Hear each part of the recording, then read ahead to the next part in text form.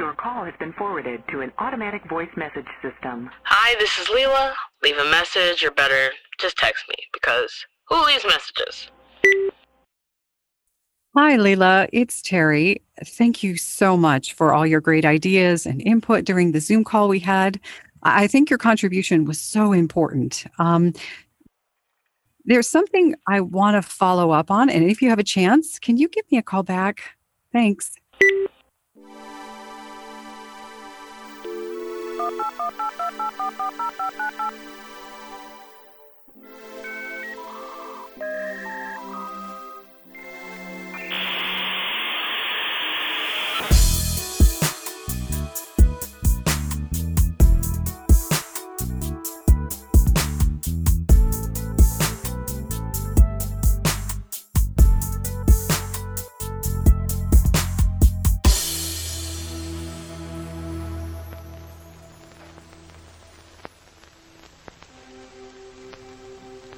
Welcome to Hiring Care, an audio drama about working in residential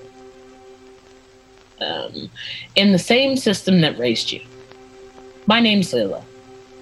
There are 7 different episodes of this series. Each one addresses a different theme related to... Okay, I have to stop here for a second.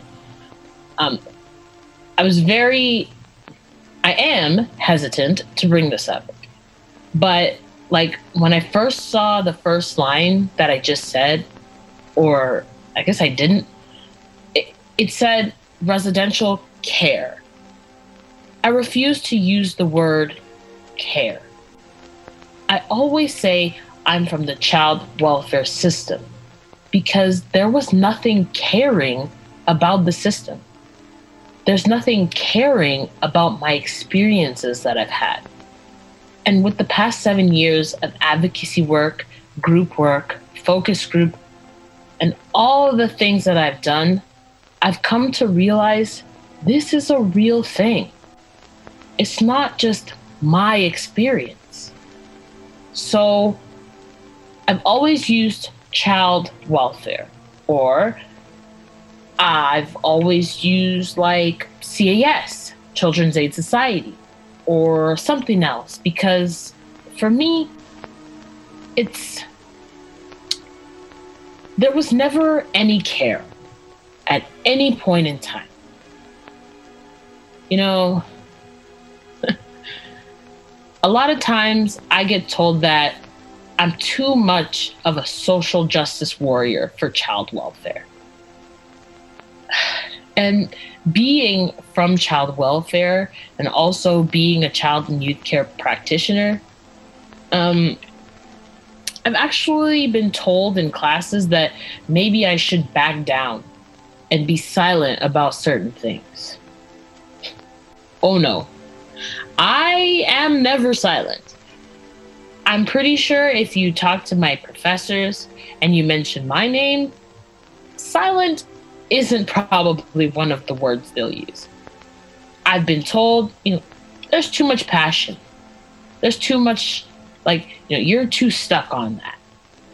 And I don't see that as a bad thing. Listen, if something's broken, keep fighting for it to be fixed or healed or replaced or whatever needs to be done. It's broken. It's not of use anymore. And speaking of broken things, this next conversation is kind of broken. It was awkward for me, and I suspect it was awkward for Terry. And I know friends who've listened to the phone call you're about to listen to, and it was just as awkward for them. I suppose that's sort of the nature of these types of conversations. Conversations about race and racialization and that weird absence of whiteness. There's never conversations about whiteness, but it looms over each conversation. Look, if you find this conversation awkward or broken, you're not alone.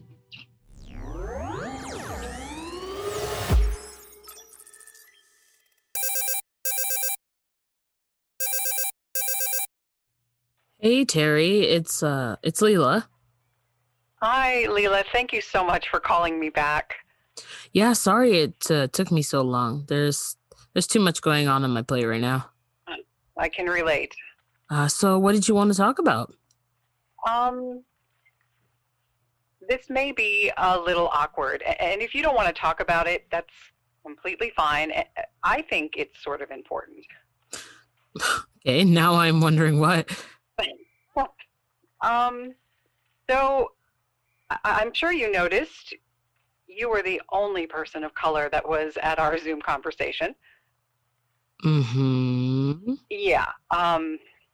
We've tried to put out feelers and invitations to have a variety of people at our conversations, but there hasn't been a great response from like anyone who's not white.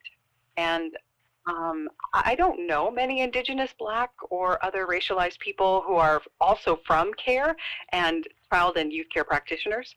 But you're the first person I've spoken with who would it's all three.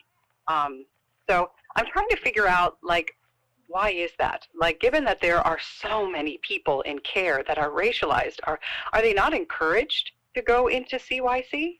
Like, I have this idea, kind of like what Charlotte was talking about, that there is this almost like a pushing people from CARE into caring professions, like a funnel or a pipeline. And I'm wondering if Black and Indigenous and people of color are not being encouraged to go into social services. Sorry, I'm sort of rambling. Or maybe it's something else. I was. Sorry, what? I was encouraged. Encouraged? Yeah, encouraged to go into this field, kinda. And for me, I find it very common for there to be CYCs in your site, but also being formally in CARE in some kind of capacity. Oh, really? Yeah, and I think almost because at least the experience I had with my CES, all the workers that I've ever had, they kind of automatically push you to either social work or CYW. Like what Charlotte was talking about. Yeah. And I want to support you, but at the same time, I always question if, why are you doing this? Is it because you just had a really supportive worker who thought that you should do this work too? Or is that your real passion? And it's not that I'm doubting your ability to do the job or to be a good CYC. It's just more are you sure this is what you really want? It only took me until I was 23 to realize this is what I want. And so what do you think was the push for you? I mean, why do you think you were being pushed to become a social worker? I think for me specifically, I know one of the main reasons why my workers did that was because I was very involved. I was always there on the first batch of cohorts into any of those youth implemented things. And I think because of that, there was this push you're a great advocate, you work well with others, you should be a social worker. Why be a CYC kind of thing? Right. Yeah. But also, I know there are other people from CARE who are CYCs and BIPOC. Really? Okay, so I wonder why we're not hearing from them. Is it that they're not interested in having these conversations? Is it that they don't want to be too public about being from CARE? Maybe there's already too much stigma and racism that they face in CYC, so they don't want to have one more label put on them. I know some CYCPs from CARE who are white, and they've told me that they don't want anyone to know that they're from CARE. Do you have any thoughts as to why other CYCs who are Black or Indigenous or POC may not have reached out to me?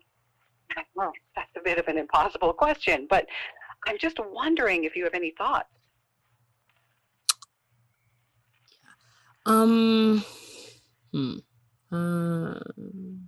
I think for me, it was I think one thing that I've come to realize over the years, and I think social media has played with it too, is I'm in so many different like CYC or community service groups on Facebook and things like that. There's constantly a call for people to share their culture and papers in some form or another. And it's usually always racialized or ability. And I know that was a factor for me because in all honesty, I did see your text and I heard your call and I was like, there's too much going on my plate right now. I don't even know if I want to have this conversation. Right.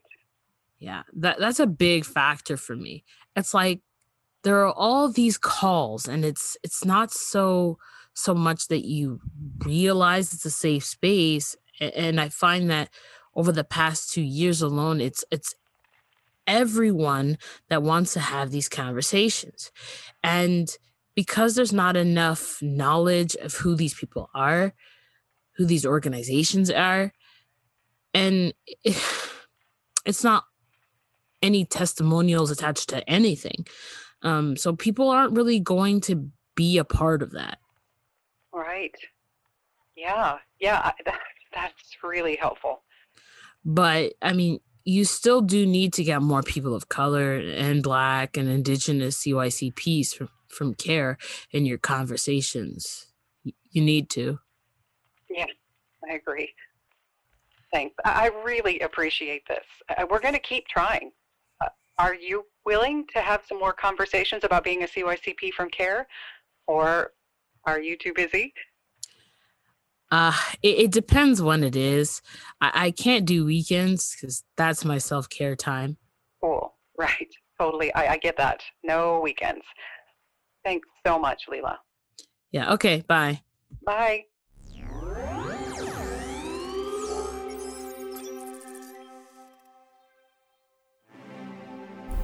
You've been listening to Hiring Care, Season 2 of Tuning Into Child and Youth Care, an audio drama inquiry with child and youth care practitioners who have lived in residential placement. A PhD study out of the University of Victoria's School of Child and Youth Care. Hiring Care was created, recorded, and produced across many Indigenous territories, including the traditional lands of the Huron-Wendat and Petun First Nations, the Anishinaabe, the Six Nations of the Haudenosaunee, and the Mississaugas of the Credit First Nation. Actors recorded from diverse territories, including the ancestral homes of the Munsee, Lenape, and the Canarsie peoples, the Wet'suwet'en, the Mohawk and Algonquin First Nations, the Ojibwe, Chippewa peoples, as well as the Beothuk and Micmac. Hiring Care was scripted from 10 one-on-one recorded conversations with child and youth care practitioners who had lived in group homes, foster homes, semi-independent living, and related child protection services while growing up.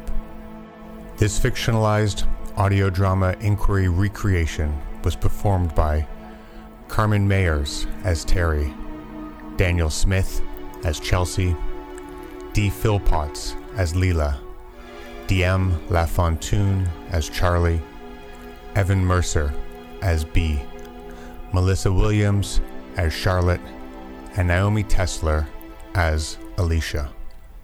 Hiring Care was edited by Zoe Lunsky, sound designed by Shaheen Arifdin, and scripted and directed by myself, Wolfgang Vachon. To learn more about Hiring Care, including cast, editors, and director bios, and to hear Season 1 or read some of the publications coming out of this research project, please visit tuningintocyc.org.